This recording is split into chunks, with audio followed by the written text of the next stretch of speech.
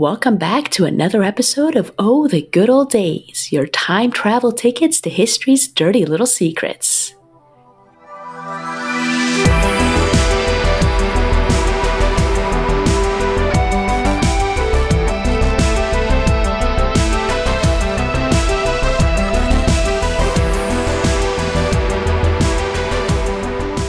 Hello everyone, I'm Kinsey and I'm an automated external defibrillator old.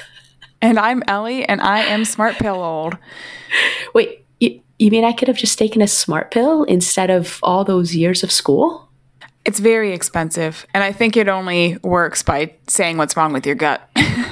Wait, did you say expensive? Have you looked at how much school costs lately? I'm still paying off my student loans. Have you looked at how much medical bills cost? School might be cheaper. And yet we're still number one in the world. We're number one. We're number one. Number one. I don't know how it works. Well, speaking of amazing medical school, as everybody can tell from my voice, I've had a cold for like a month now. I finally gave in. I went to urgent care, and guess what the doctor tested me for? Cooties? Well, COVID. I tested negative. It's not COVID. I think that's cooties, right? That's COVID, good. Cooties? Yeah. No, cooties you get from boys, so you're probably safe. I'm definitely safe there. I did not test positive, or I tested negative for the flu, both A and B. And the nurse, as she's standing there clutching her cross, looks at me and she says, "Maybe you should pee in a cup." And I said, "Ma'am, I promise you I'm not pregnant. I took health class in, 8th grade. I took biology. I'm most definitely not pregnant." And she said, "You never know." I think in your case, we can make an exception. Did you know coughing is a sign of pregnancy, apparently? I got those results back. You ready for this? I'm not pregnant. Shocker. I never would have guessed. It's 2023, but whatever. Oh, yeah, medical. Well, you can find us online at Oh the God Pod on Instagram, Facebook, Threads, and YouTube. And if you're telling your friends to find us, make sure to search for O the G.O.D. on iTunes, Spotify, or your platform of choice. Search without the word pod at the end, and please make sure to include the dots between the letters. Otherwise, the Gluttonati will succeed in hiding our podcast from you. For more information on the Gluttonati, please listen to episode 8. Hashtag unleash the breadvolution. Make the Gluttonati crumble. Well, before we embark on this journey through the utterly preposterous world of absurd medical solutions, don't forget to click that subscribe button to keep yourself in the loop about the next mind-boggling contraption or outrageously ludicrous remedy. Please share this episode with fellow enthusiasts of medical absurdity, aficionados of the eccentric, and anyone who savors a good laugh at the expense of the dumb. If our tales of outrageous medical oddities amuse you as much as they do us, we humbly request the honor of receiving a 5-star review to steer other curious souls to this podcast. And reviewing is free. It is? 100%. How much time does it take? Less than 60 seconds. Depending on the platform that you're on. It takes me a lot longer than 60 seconds to put all this together, so we appreciate the reviews. As we delve into the realm of antiquated healthcare gizmos, our mission is to arm you with knowledge, because by the end of this episode, you'll be better equipped to differentiate between someone who is dead and someone who's reached the prestigious status of quite dead. You never know when you need to challenge a diagnosis from a charlatan brandishing an artificial leech with rotating blades, or who can say when the moment will come for you to clench your buttocks as a doctor tries to blow smoke up your posterior. And it's time for our Latin word of the day. I have a picture of that too. Not my posterior, but Oh, well, that's all I want to see. All right, it's time for our Latin word of the day. Medicus. And just for shits and giggles, ridiculum remedium. I think you can make the connection, figure out what that means. ridiculous remedy or cure. I thought it was a spell from Harry Potter. You know, they all sound like that. They do. Maybe all of Latin is like a spell. Oh, there does seem to be a lot of Latin in spell work. I think it's just because it sounds cool more than functionality, though. Well, you know what? Then our listeners are in excellent shape. Yes. All right. Eat an apple a day to keep that medieval doctor away, because after this episode, you definitely don't want one anywhere near you. Now, remember, folks, I am not a doctor, but I do play one on a comedy podcast. Laughter is indeed the best medicine, but please, for the love of God, consult with an actual modern-day medical professional. All right.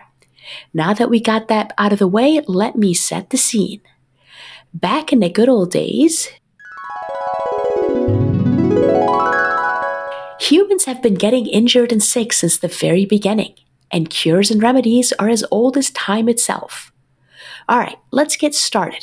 Welcome to Dr. Kinsey's fake doctorology's office. Tell me, Ellie, what ails ya? I've been having some trouble, actually, with the dick in a jar that I keep from our witchcraft episode. It's started to show some sores.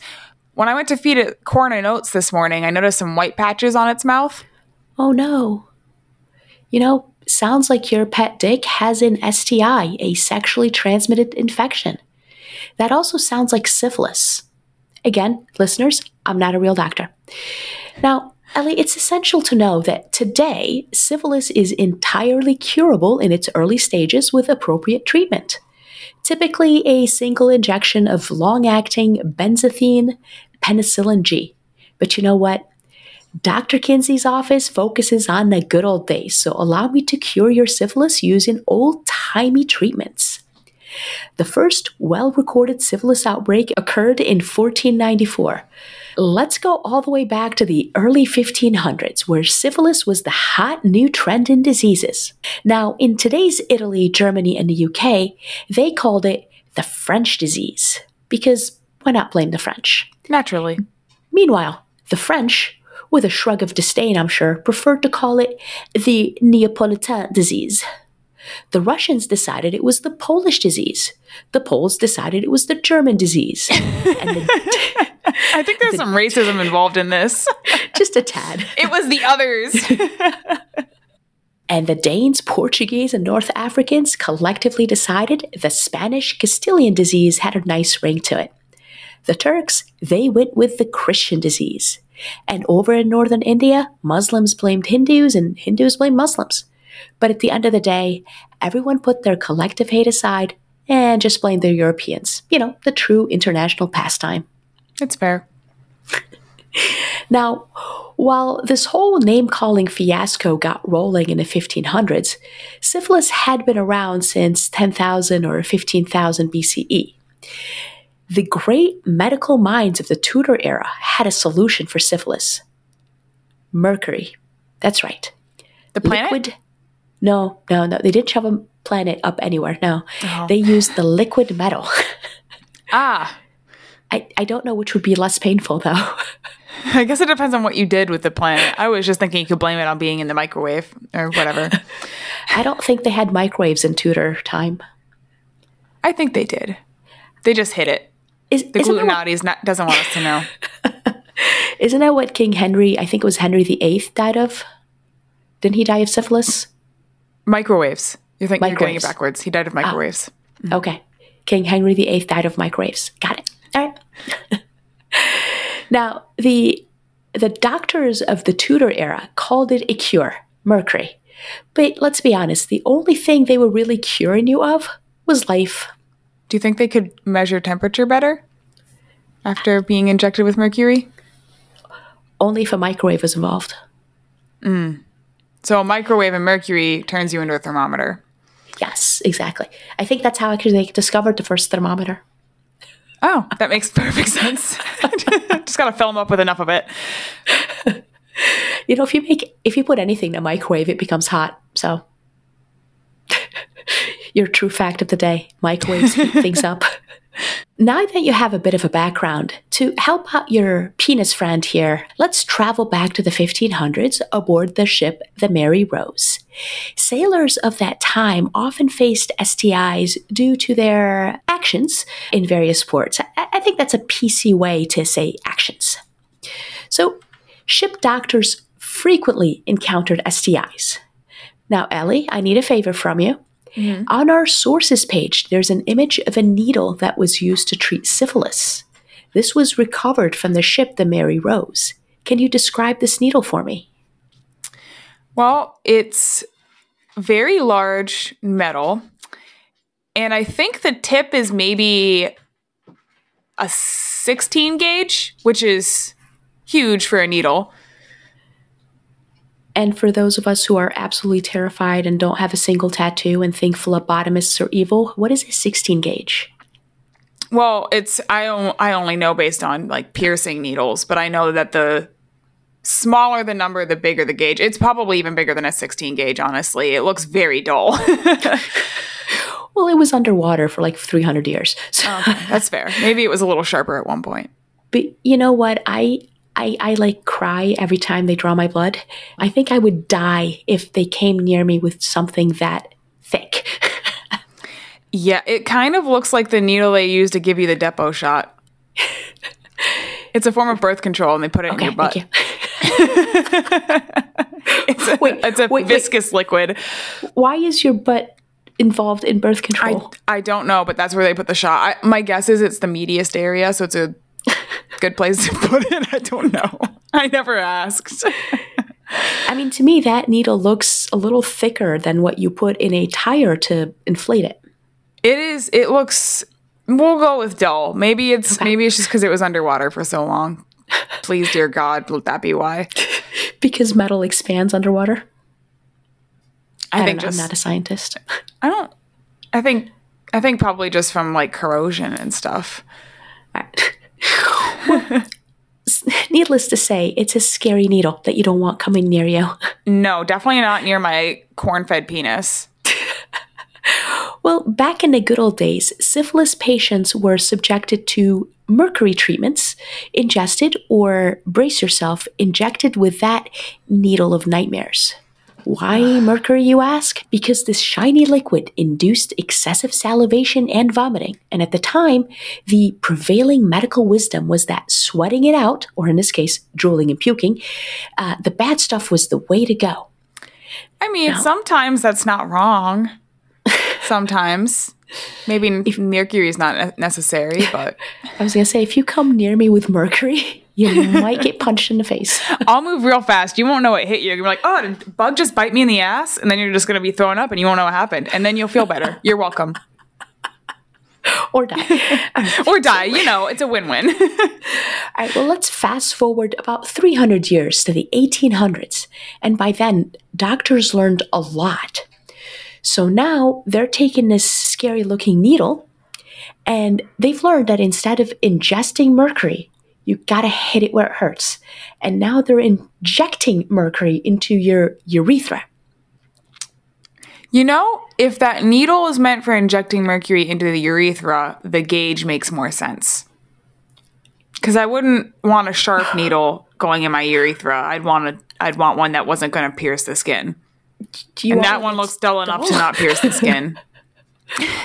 Well, you know what? The solution is don't have a sharp or a dull needle near. Yeah, don't put anything in there. Not to kink shame, but no needles. No. We're good. Well, the side effects from, mercury include intense cramping, salivation, diarrhea, and vomiting, and all of those are really far from pleasant.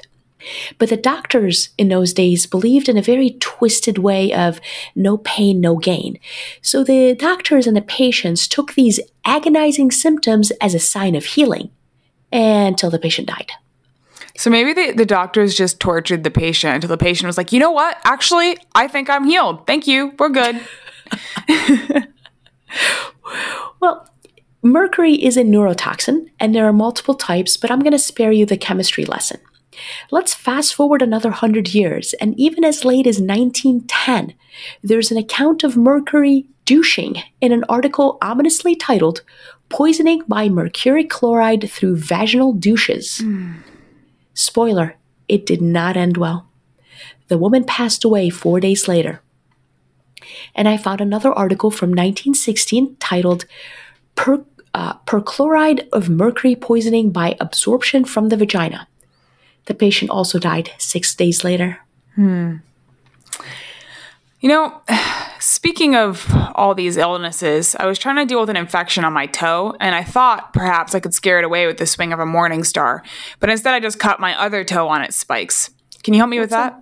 Well, first, what's a morning star? I don't think I've heard of that. Spiky medieval weapon. Like a spiky mace, I guess? Kind of.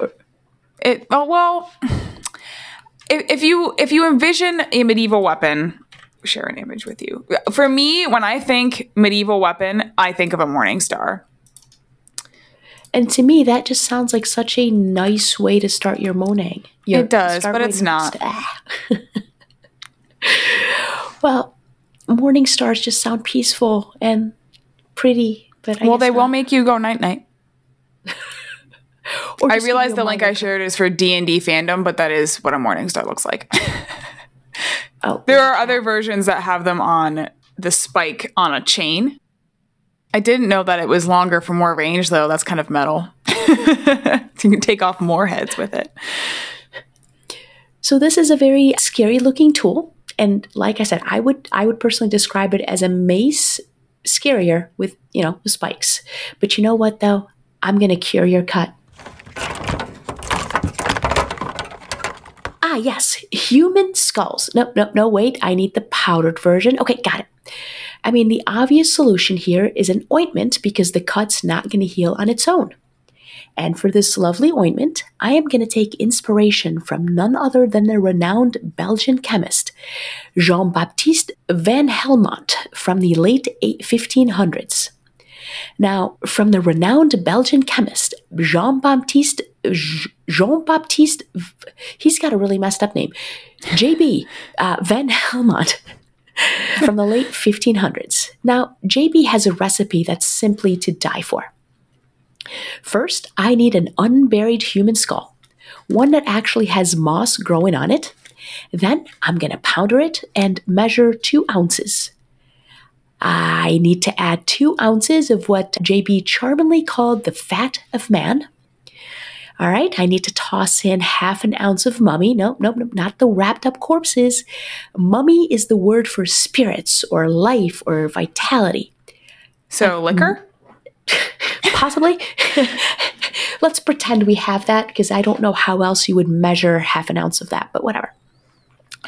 And then I'm going to add 1/2 ounce of human blood and throw in 1 ounce of oil of linseed and some turpentine for an extra oomph. Hang on. I want to make sure everything I put in my body is ethically sourced. Is your human blood vegan? It's your blood, so I don't know. It's not vegan. Sorry. Is it organic? It is definitely organic. It came straight from the source. Are there any GMOs in it? Probably. I don't know. Plenty of microplastics, too. I don't want that blood. Can I get better blood? Sorry, we're stuck with your blood. But you know what, though? I'm not going to slather this on your wound. I'm going to instead apply it to the morning star because that's going to heal you. That makes sense. Yep. Okay. Now, ironically, this charade might have actually saved some lives. I mean, think about it. No one's using unclean and non-sterile instruments on a patient to, hasten their demise with an infection. Well, no, hang on, though. Are we going to try and argue that powdered human skull, fat of man, which I'm going to assume is fat, and whatever vitality spirits are, is antiseptic? If we're going and with blood? Well, it doesn't matter if it's antiseptic or not. It's not touching you. Yeah, but it's going directly on the morning star. It's not going on you, the human.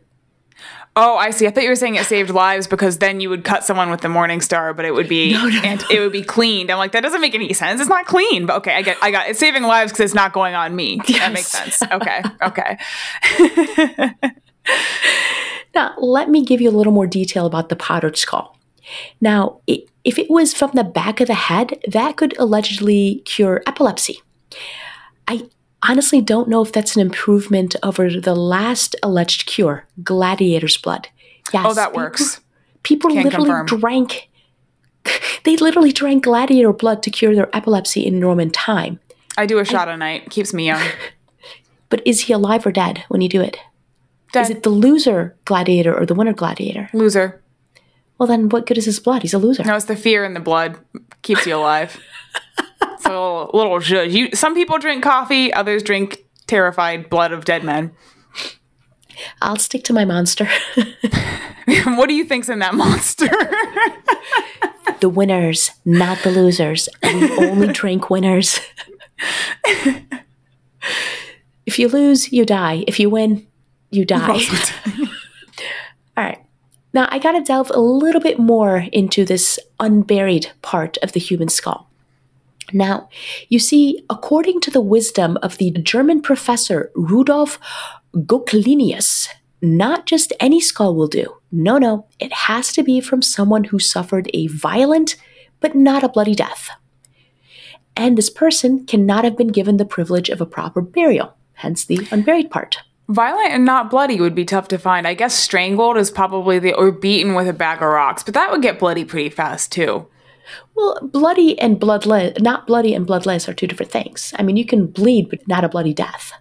I think almost any violent death I would consider bloody. Like if you're stabbed, bloody, beaten to death, bloody. Like I would consider that bloody. Wouldn't you? Well, you know what? Actually, Professor Goclenius does get into the detail, as does other people. So I will tell you what they thought, because we're not the experts. We're fake doctors. This is true. All right. So Professor Goclenius believed that the vital spirits of those unfortunate souls were trapped in their skulls for a total of 7 years. I don't know if he measured it. Did he how did he figure out it was 7 years, not 6 and a half? 7 years seems to be a very common reoccurring theme in not only medicine, but a lot of lore. 7 seems to be a pretty popular number. I don't know why, but everyone says, oh, you change your taste buds every 7 years, as if your body just resets like some kind of robot every 7 years or Okay. Well, our good friend J.B. von Helmont was a bit more lenient. They don't just have to be hung. They could be broken on the wheel as well. Nice.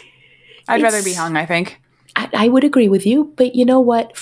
Because we want to give you this ointment, we're going to go with JB's definition, because you know what? We're going to be able to find more people this way to use their skulls. German physician Oswald Kroll had a little bit more nuances for his skull that he needed for his ointment.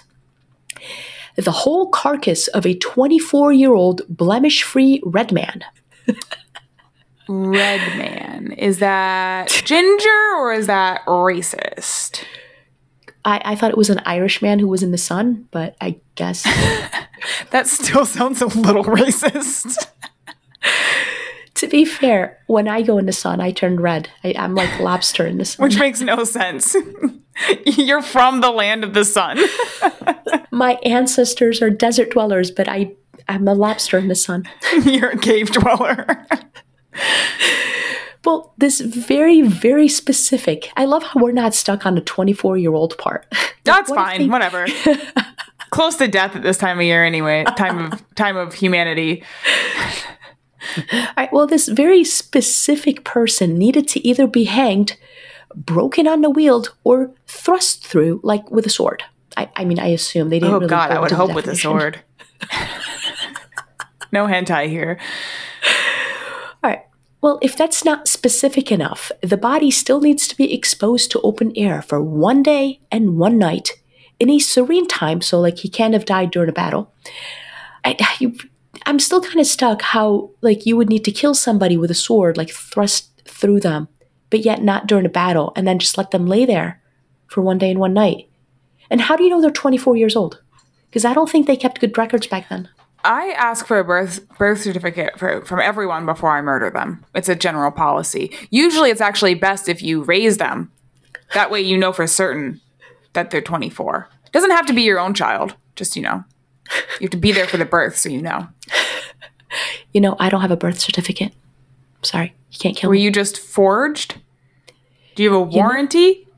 You never know. Just something I'll take with me to the grave. How do we know how old you are? Well, anywho, we're going to take this body of the 24-year-old blemish-free red man that died, cut it into small pieces, and sprinkle it with myrrh and aloe. There's And a then lot you fry more. it with sesame seed oil and a little bit of soy sauce. It's still not vegan, though. No, it's definitely not vegan. Now, Professor Kroll had a lot more instructions, but this kind of begs the question. With doctors like these, who needs murderers? That's fair. Now, we've said the wheel a couple of times, and if you're blissfully unaware, you can either skip through 30 seconds or listen to what this device is, but it's a torturous contraption where one unlucky soul would be stretched out flat, tied like a macabre puppet, and then the executioner would go all DIY by breaking their arms, legs, and various other bones. It's a very violent death. It's not bloodless, but it's not overly bloody because the bleeding is internal, I guess. Yeah, probably just death by hemorrhaging, internal hemorrhaging, right? As long as it's internal, we can use that skull. Perfect. And then we Make have sure to it powder stays internal. Bag of soap. That's what you go with, not the bag of rocks. Bag of soap. I don't know if Soap they have bars, soap though, back then. not liquid soap. Liquid soap would do nothing.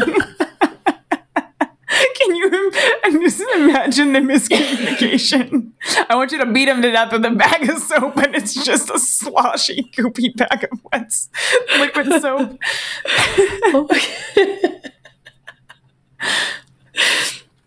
It's a soap sack.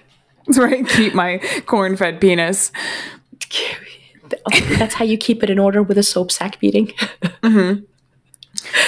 All right, you know what? Let's say we can't find the skull or, that powdered skull specifically. I have another possible concoction for an ointment. Have you heard of Sir Francis Bacon? I have. Yes, very smart man. He was known for his advocacy of the scientific method. English philosopher, statesman, scientist, politician, author, did a bunch of stuff. Well, his ointment required a powdered skull. I don't know. He didn't specify if it had to be from a, bloodless or not. Does it have to be Not human? bloody. He said skull, but I assume yes, because the other ingredients are not human. You ready for this? Mm-hmm. So a powdered skull and the fat of 2 bears that were, quote, killed in the act of generation, end quote. Yes. Somebody had to roam bear-infested woods during bear mating season and kill both bears as they were doing their thing. But both bears need to be close to fruition. You know what I mean? How does one judge? I don't think a bear goes like, I'm gonna come. I'm trying to keep it PG, and I'm like fruition. Oh, this show has never been PG. Yeah, if your children are listening to this, that's on you. We do put the E on it. Both bears need to be killed during a simultaneous climax for this fat to work in Bacon's Okay, we recipe. all know that's pretty rare. I mean, that's not humans, that's bears, so who knows? I think it's generally pretty rare. I can tell you, I know zero about bear sex. Shall we Google? Producer Anna, we need to know. I don't want it on my search history.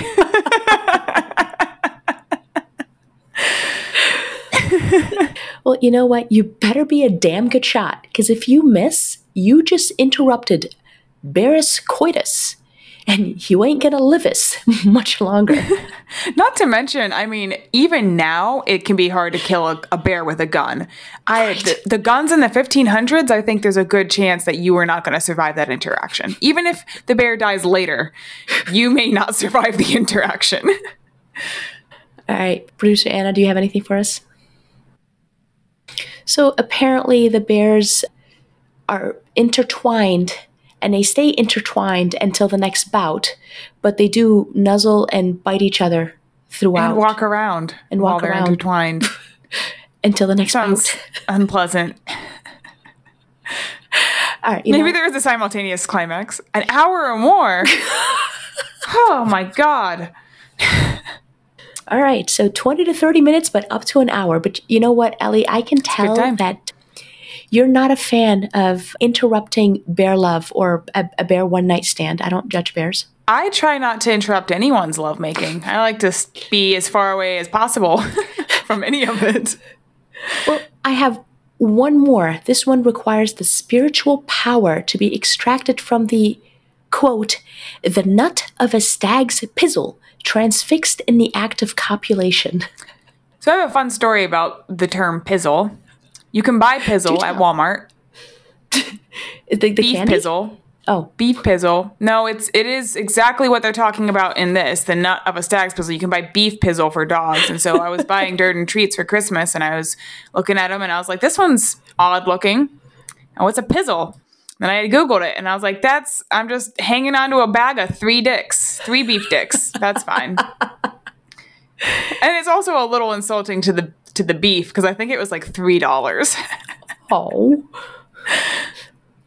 Well, you know, Durden didn't get any. I went with something else.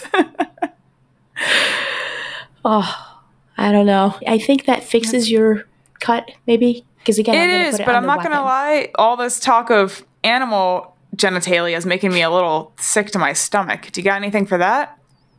Nausea, heartburn, indigestion, upset stomach, all the diarrhea. Things. Just like a Pepto commercial.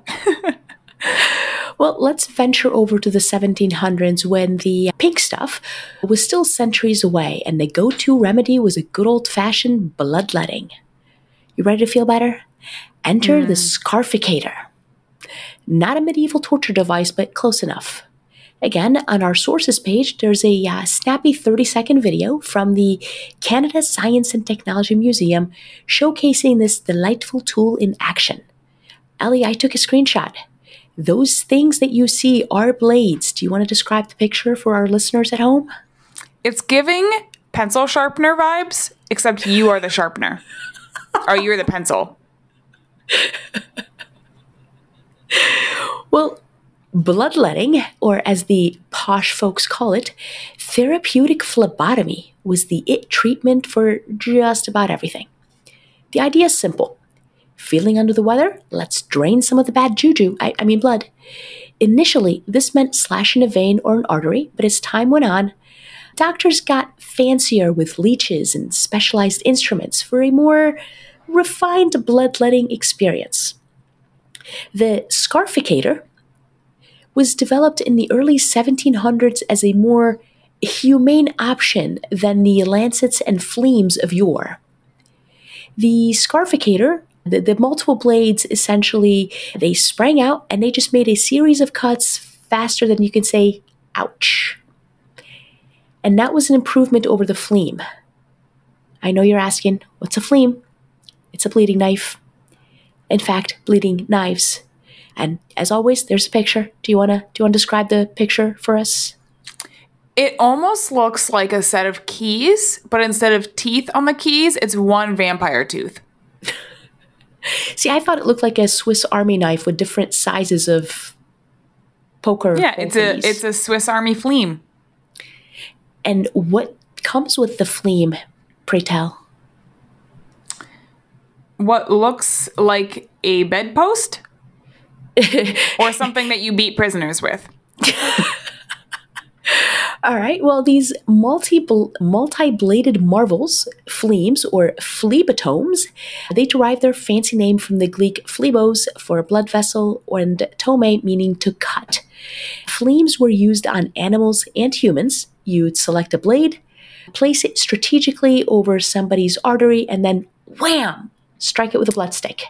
Not a bad That seems like not the best method. It seems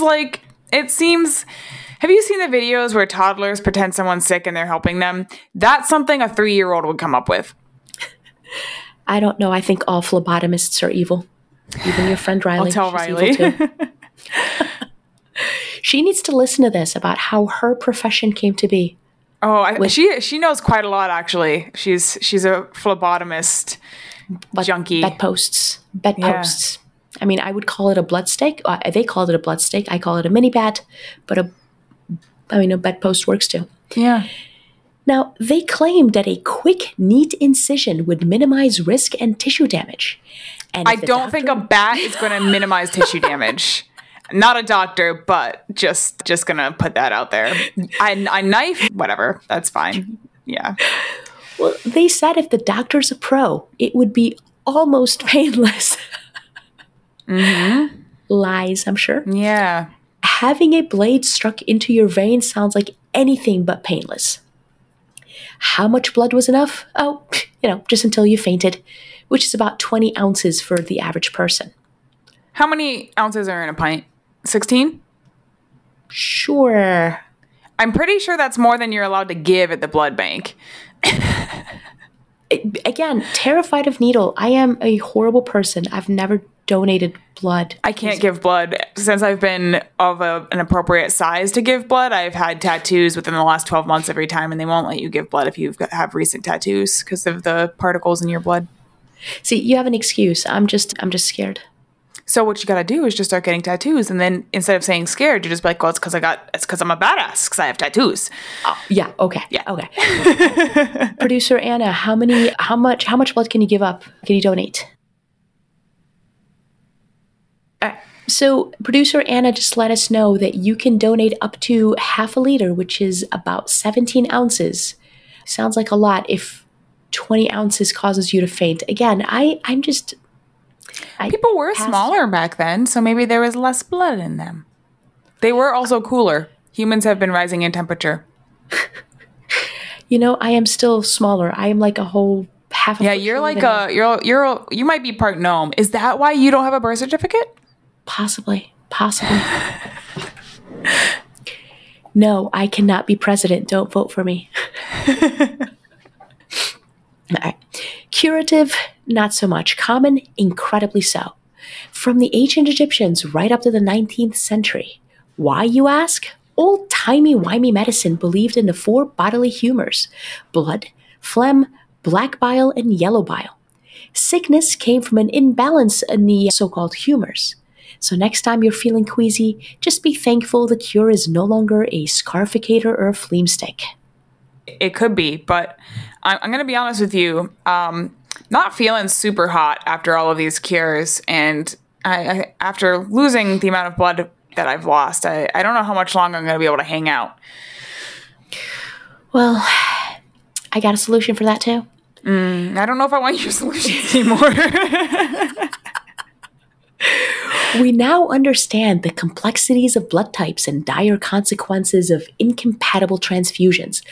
Blood typing wasn't discovered until 1901, but back in the good old days, medical professionals played a dangerous blood roulette game, and many blood transfusions ended in a patient rejecting a donor blood. So what was the whimsical solution some scientists and medical professionals concocted?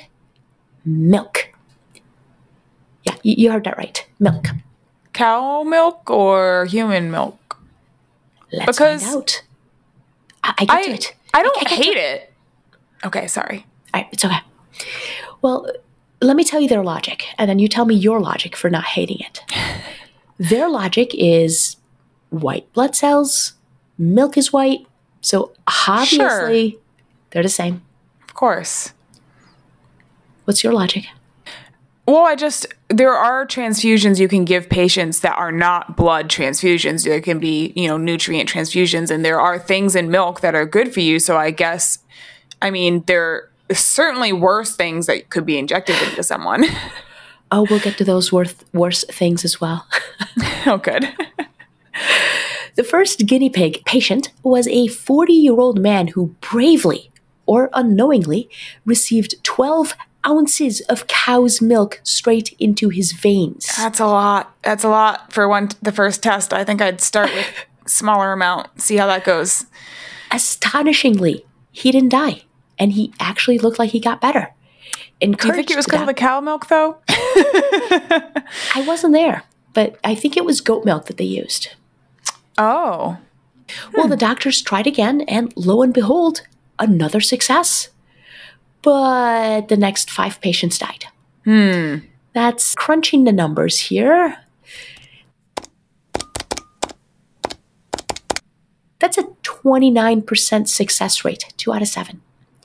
Yet, somehow, doctors were ecstatic, over the moon, and patients from all over began receiving this milky salvation. Sadly, most of these dairy devotees soon found themselves comatose and then quite dead. Did we have a date? Oh, I see. Never mind. You're going to share soon when the date was that they were doing this. In a fascinating tidbit from the New York Medical Journal, the 1880s became the year of milk mania in medical history. Dr. Joseph Howe, doubtful of animal milk as blood transfusion substitute, decided to shake things up by opting for human milk instead of goat or cow milk. Let me tell you about poor Louisa Rade, or Rod, R-A-D-E. I'm sorry, Louisa, I don't mean to mispronounce your name. Poor Louisa came to Dr. Joey. She was grappling with, quote, caries of the first and second ribs, caries of the first dorsal vertebrae, and chronic catarrhal enteritis. Ellie, you know what that means exactly, right? You went to medical school? Yep.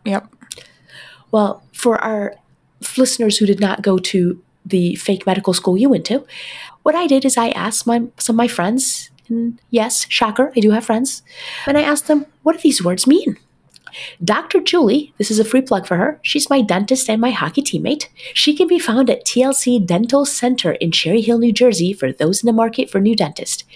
I can guarantee she is 1,000 times better than any doctor from the 1500s. Would she inject human breast milk into me? Because if not, I don't want it.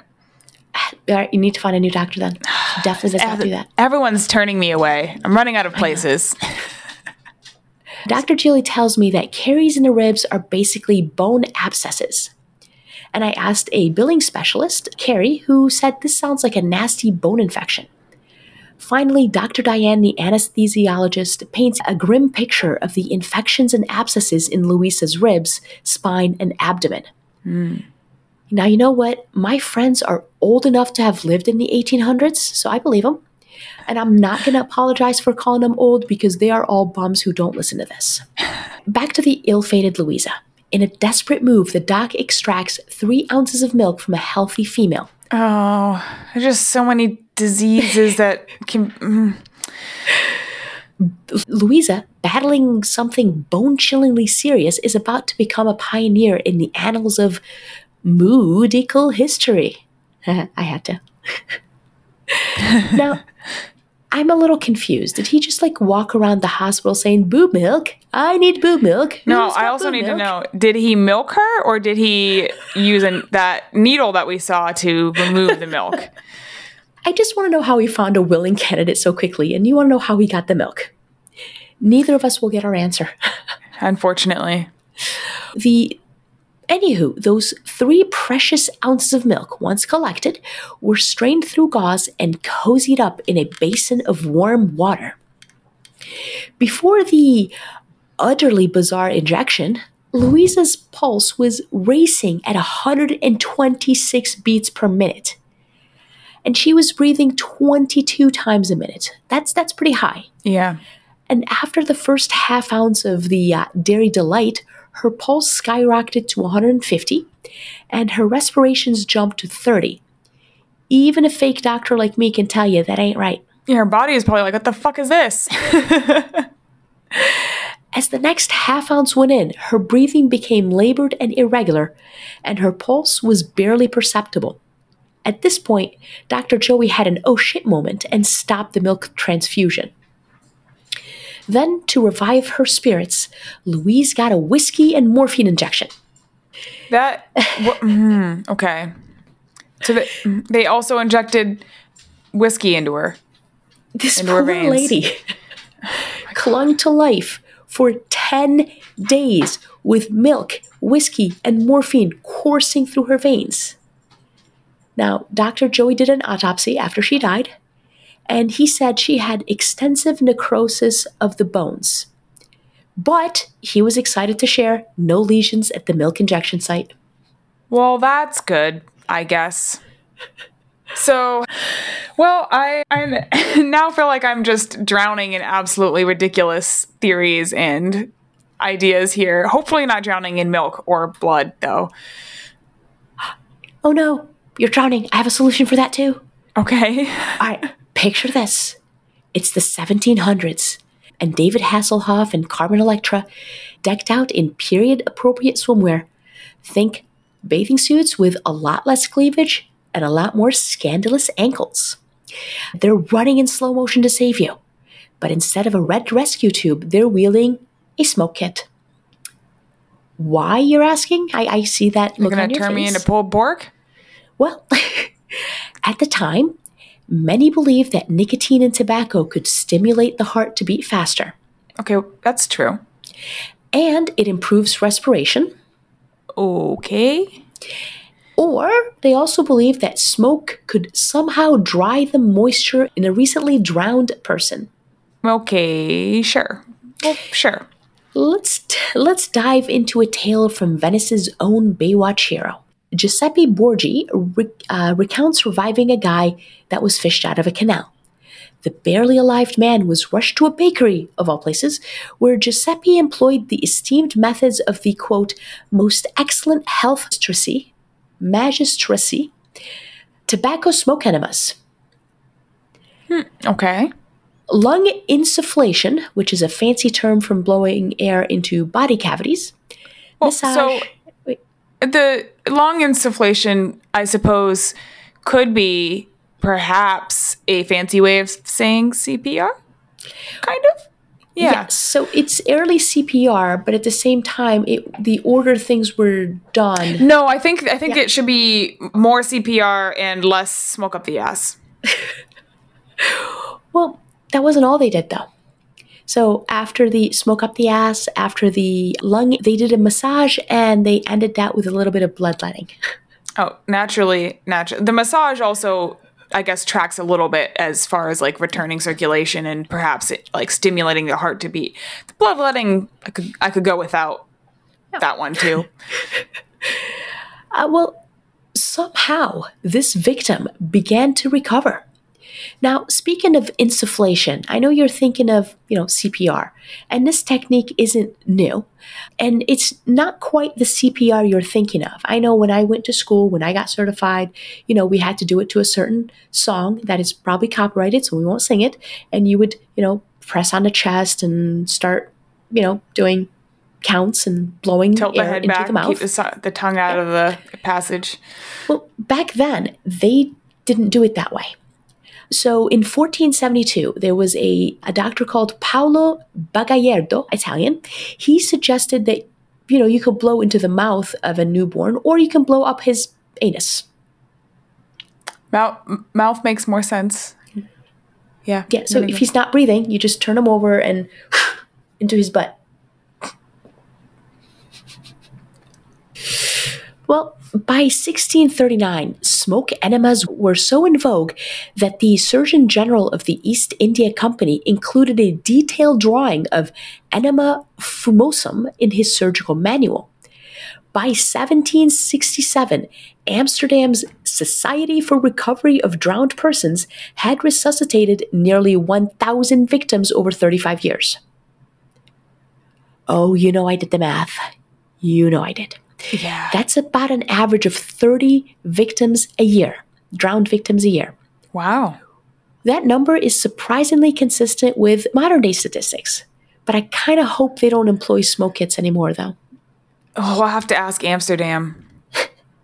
Well, I found a 2015 article in Amsterdam that shed light on something I've always wondered. Only about 3 people per year are presumed to drown while peeing in a canal. You've always wondered how many people... I did. How many people die peeing into a canal? Yes. Like you're drunk, you're standing there, you're holding it, and you're just peeing, and then you just... Splash. Ooh. No, just me? Yeah, just you. Just me. Well, they guess 3 people based on the telltale signs of the victim's attire, like, open zippers, drop pants, but I digress. Apparently nobody cares but me. I feel like that attire could indicate other things as well that are less pleasant than dying peeing. Yes, this is true. Yeah, they can do it anywhere in Amsterdam, so they don't have to wait and stand by the canal. All right. In London, smoke kits were common in parish churches, pharmacies, and along the Thames River, ready for aquatic emergencies. In fact, public health authorities promoted acts of kindness and suggested that the individual rescued from drowning should offer a monetary thank you to their rescuer. They even provided rhyming instruction for performing a tobacco enema. You ready for this rhyme? Oh, yeah. Tobacco glister, breathe and bleed. Keep warm and rub till you succeed. And spare no pains for what you do may one day be repaid to you. All right. Essentially, once you're plucked from the water, you'll be stripped, dried, and warmed with wool or brandy or positioned near a fire. Then one of the pipe smoker medics, that was their actual, job title. Wow. The pipe smoker medic would light up, insert the stem into your rectum, and puff away. If that didn't work, they might resort to shaking you, as we talked about, bloodletting, or some might put red-hot irons to your feet. And of course, there's an illustration. If Ellie, you can do us the honor of describing the picture. It is a person laying on the ground with their back to us. One person is rubbing their back. Yes, they're naked. And the other person it almost looks like they're smoking a hookah, but the end of the line is up the ass. Of the naked person. Yep. Who needs CPR when you got smoke up your bum? Now, drowning wasn't the only predicament where smoke enema was the go-to solution. Naturally. Have you ever heard of cholera? Yes. Less than pleasant combo of loose stools and vomiting, leading to dehydration and eventually death. During the European cholera outbreak in 1892, an editorial by Dr. R.J. Hatchett in a North Carolina newspaper made a suggestion: tobacco enemas. And no, tobacco enema isn't my quirky lingo. Those are his words. He explained that a dose of well-cured clean tobacco blown up your backside would break the disease's hold. His proof? He heard about it. And not a single soul in the Spanish tobacco factories had cholera. Evidence. Now, John Snow, who is my epidemiology hero, he had already deduced by this time that cholera is spread through food and water that is contaminated by poop of an infected person.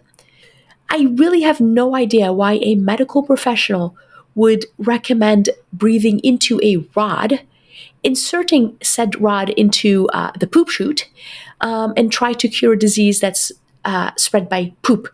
Yeah, by the 1890s, they had a general understanding of germ. I mean, James Marion Sims was dealing with that in the mid 1800s, and it caught on not too long after that. It's kind of surprising that they weren't focusing on more antiseptic methods. Now, there was another editorial from that exact same newspaper that just sang the praises of chloroform as a cure, claiming that the chloroform would kill cholera. Okay. I mean, people really liked blowing stuff. I mean, we're not here to kink shame, but as long as you're not doing it for medical reasons. Consent is everything. Mm-hmm. Informed Do you know what consent. else? Informed consent. Well, moving on to chloroform. You know what else you can use chloroform for? Kidnapping children. I've seen the movies. Well, it's also called a, quote, pain-destroying agent, according to a surgeon-dentist in the 1850s. Meanwhile, in Britain, a 16-year-old needed his fingers amputated. So Dr. Redford added a few drops of chloroform to a paper and applied it to the boy's mouth. The boy began promptly snoring, and the doctor removed both fingers and dressed the stumps. When the boy woke up, he said, "Wow, I slept great. Oh shit, where are my fingers?" I assume I wasn't there. The anesthetic luck didn't carry across the pond, though, as a woman in Buffalo had a tooth removed, only to, quote, fall into the arms of death, end quote, after she was given chloroform. Maybe too much. Well, no one ever wrote anything down. Why would they? Now, this doctor did. You just wait. In New York, Dr. Parker removed a fistula from a patient using chloroform as an anesthetic. But then he said he needed another, quote, 1-minute surgery, the details of which are lost to history.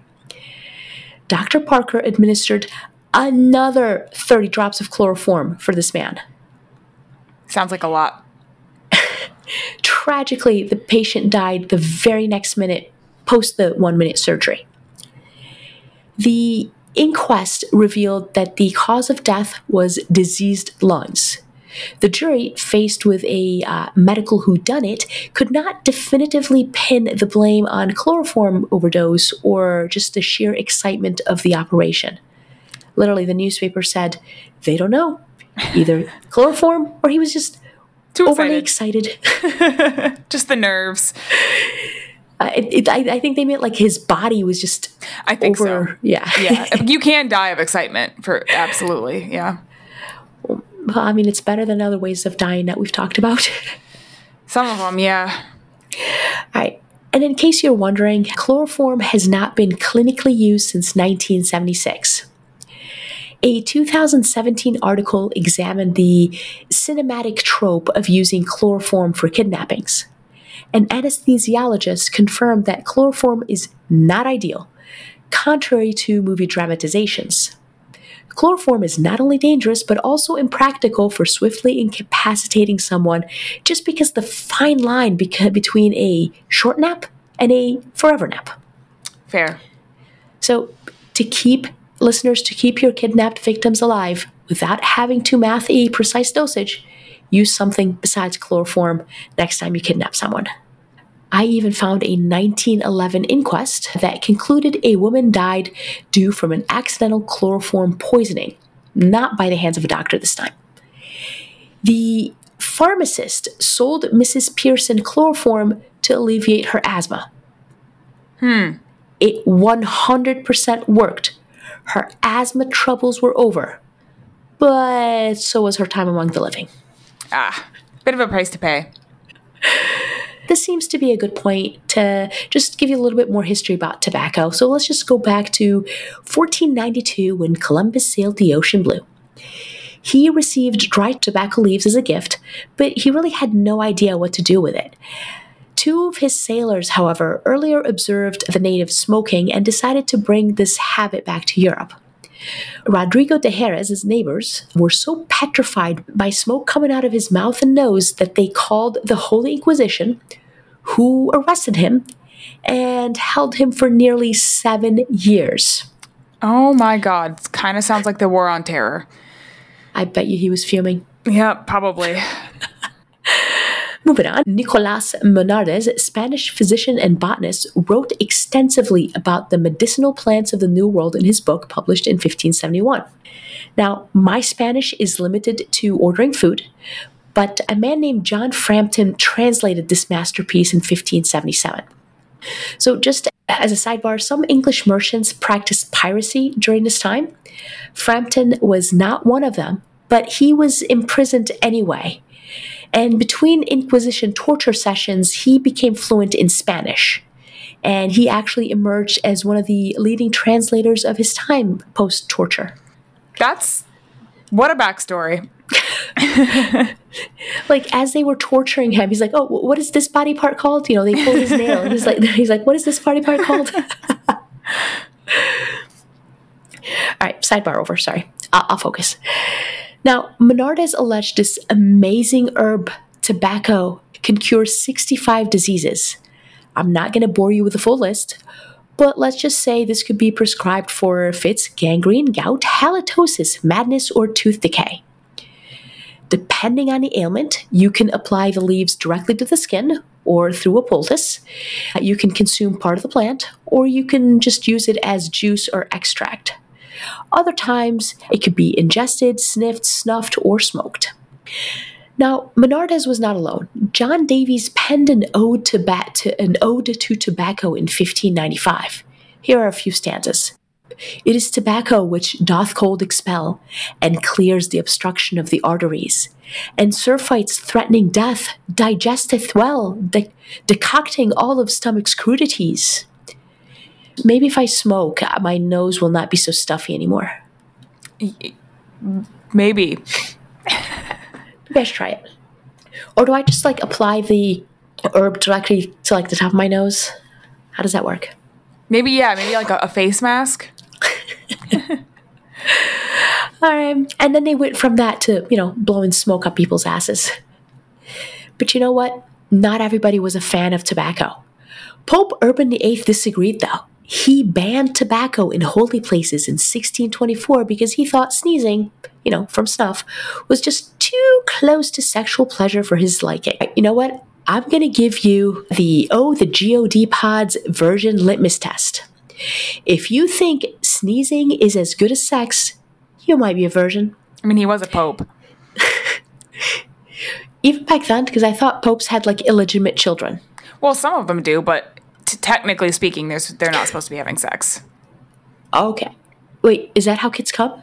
Well, it depends on who you're having sex with. I guess. There are genitals that need to be involved. I'll just ask the nurse that. All right. Well, Turkey, under the Ottoman Empire in 1633, decided that the punishment for smoking was death. It's a little extreme. But then they repealed that a few years later. I guess injecting bleach, purchasing spirit optimizers for the low price of $222 may not be the stupidest thing we've done in history. Well, the annals of history are brimming with bizarre and dangerous non-cures. But since we're trying to keep this under an hour, which I think we failed, let's narrow our focus to HIV and AIDS. Allow me to tell you about Gambia's president from 1996 to 2017. His name is Yahya Jammeh, or as he prefers, His Excellency Sheikh Professor Al-Haji Dr. Yahya Abdulaziz Awal Jammeh's Junkus Jammeh Nasiruddin Babli Mansa. Whew. That's all. That's all. That's his title. I hope you don't mind, but I'm going to shorthand his grandiose title to President Quack for brevity. I think that's fair. In early 2007, both you and I were well alive and adults. Well, I don't know. I was an adult. But I was alive.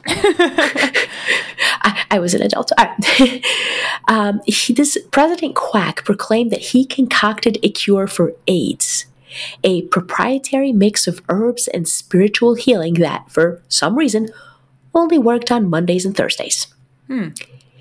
He summoned 10 volunteers to validate his claims. The conditions? No smoking, tea, coffee, or sex. More critically, they had to abandon all conventional medicine, including life-saving antiretroviral drugs. Now, he had armed guards stationed at the doors to ensure no escapes. The, quote, volunteers were locked into a 6-month regimen of morning green paste rubs and twice daily doses of an undisclosed yellow herbal mix. The results were unfortunately tragic. One participant suffered constant diarrhea and contracted tuberculosis, while his wife and majority of the other volunteers died. President Quack touted success, but it's estimated that almost 9,000 people underwent this so-called treatment, with the true death toll obscured by secretive record keeping. How many people do you think have been truly cured of AIDS, Ellie? I can think of a couple of people off the top of my head that have been allegedly cured of AIDS. And one of them, I think it was through a bone marrow transplant or something along those lines. Yeah, well, as of 2023 in February, about a little under a year ago, there's an ABC article that says 5 people, 2 from Germany, 1 from Britain, and 2 from the US, have been cured of AIDS, all thanks to advancements in stem cell research and not herbal rubs. Do you know if it was the bone marrow or did I make that up? I think one of them may have been, but it's all because of advancements in medicine. Yeah. Definitely not herbal rubs, and definitely not from Gambia. Is it Gambia or Gambia? I've heard it Gambia, but I imagine that probably neither are correct to their true pronunciation of it. Yeah. Most likely. Okay, Perhaps even more disturbing than President Quack's dubious cure is the virgin cleansing myth that spread through sub-Saharan Africa and parts of India and Thailand. An untold number of horrific sexual assaults on young girls occurred, driven by the erroneous belief that sex with virgins cure AIDS. Sounds like something that a pedophile would come up with. No, this is so fucked up. I mean, I'm not saying take or don't take any of these cures, because if you're an adult, you're making an informed decision. But now we are bringing these girls who have absolutely nothing to do with it into it. Also, virginity is not even a real thing. It's a construct. Like, you really, truly can't put a definition on it that fits every situation. But even if you could, and even let's just say it's that very broad definition of never had sex, regardless of how you define sex. Well, that's what how do you define sex? Like, what are lesbians virgins forever? Does it have to be PV sex? What if it's... I think they're called gold star lesbians if they're virgins forever. Is it only the hymen breaking? Because that can happen when you're doing a variety of different things that are not sexual at all. Well, see, I didn't even get hung up on that. I got hung up on the fact that, like, why would somebody actually think that would work? Because... Or lack of education. But it's logic. Yeah, but logic is so tied to education, and like your ability to form logical thoughts is really tied to how well, like, education helps you learn how to think properly. That's why you learn things you don't use in school, but it teaches you how to think critically. And if you live in an area that is deeply impoverished and has really poor education, then things like witchcraft and folklore and like these cures that are absolutely ridiculous, people buy into them. They might think, yeah, I don't know. It's absolutely ridiculous. Yes. Well, you might think that quackery is a thing of the past or just confined to distant shores, but you know what? Think again. There's an Australian alternative medicine practitioner who also happened to have gone to medical school, but yet is not licensed in the US or Australia. In a 2015 HBO interview with Bill Maher, the Aussie Dr. Quack boasted about curing Charlie Sheen of HIV in his Mexican practice with a bizarre brew: milk from arthritic goats. He claimed arthritic goat milk is infected with Caprine arthritis encephalitis virus, aka HIV's kryptonite, according to this guy. Naturally. Unsurprisingly, when Sheen stopped his antiretroviral medication, his HIV levels surged. Thankfully, common sense prevailed and Sheen resumed his legitimate medical treatment. Meanwhile, Aussie Dr. Quack alleges that Cedars-Sinai Medical Center in LA stashed away samples of his medical cure, where they remain hidden to this very day. And he is a grand example of the fact that education doesn't always help you learn how to think critically. Sometimes that just doesn't happen. How do you make the link between arthritis and HIV? I don't know. Also, all right, you know what? Poor goat. Let's just move on. Yeah. Like, I am all for natural medicine where it's proven and sensible. Turmeric for inflation? Great. Honey for a cough? Yes. Garlic for heart health? Sure. But let's be clear. If you're having a heart attack, garlic will not save you. If you're battling HIV, please, for the love of all that's scientific, consult a medical professional. The world is full of quacks preying on people. Don't let pseudoscience and false promises steer you away from legitimate life-saving treatment.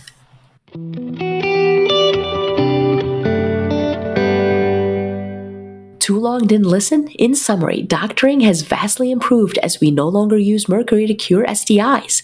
We don't grind skulls for ointments, and we don't give people tobacco enemas or chloroform for anesthetics.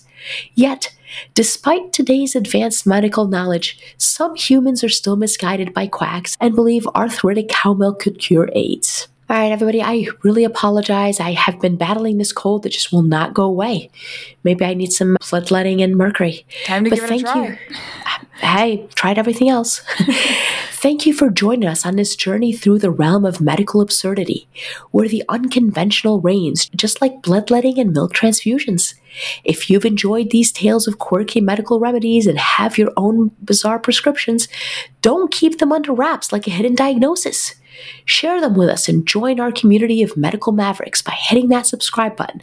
Prescribe us a 5-star review to make our podcast grow like a quack's patient list and help us spread the word faster than an STI with a patient who was prescribed mercury. We'll return in 2 weeks with more mind-boggling fiascos from the annals of history. Until then, remember, sometimes the world of medicine is stranger than fiction, and even the most outlandish devices can leave you scratching your head and hopefully not quite dead. Find us online at Oh the God Pod. That's Oh the GODPOD. We are on Instagram, Facebook, YouTube, Threads, and we just created a Patreon. So check us out, subscribe if you want to help us continue to grow the podcast. All right, everyone, have a good day and down with the Glutenati.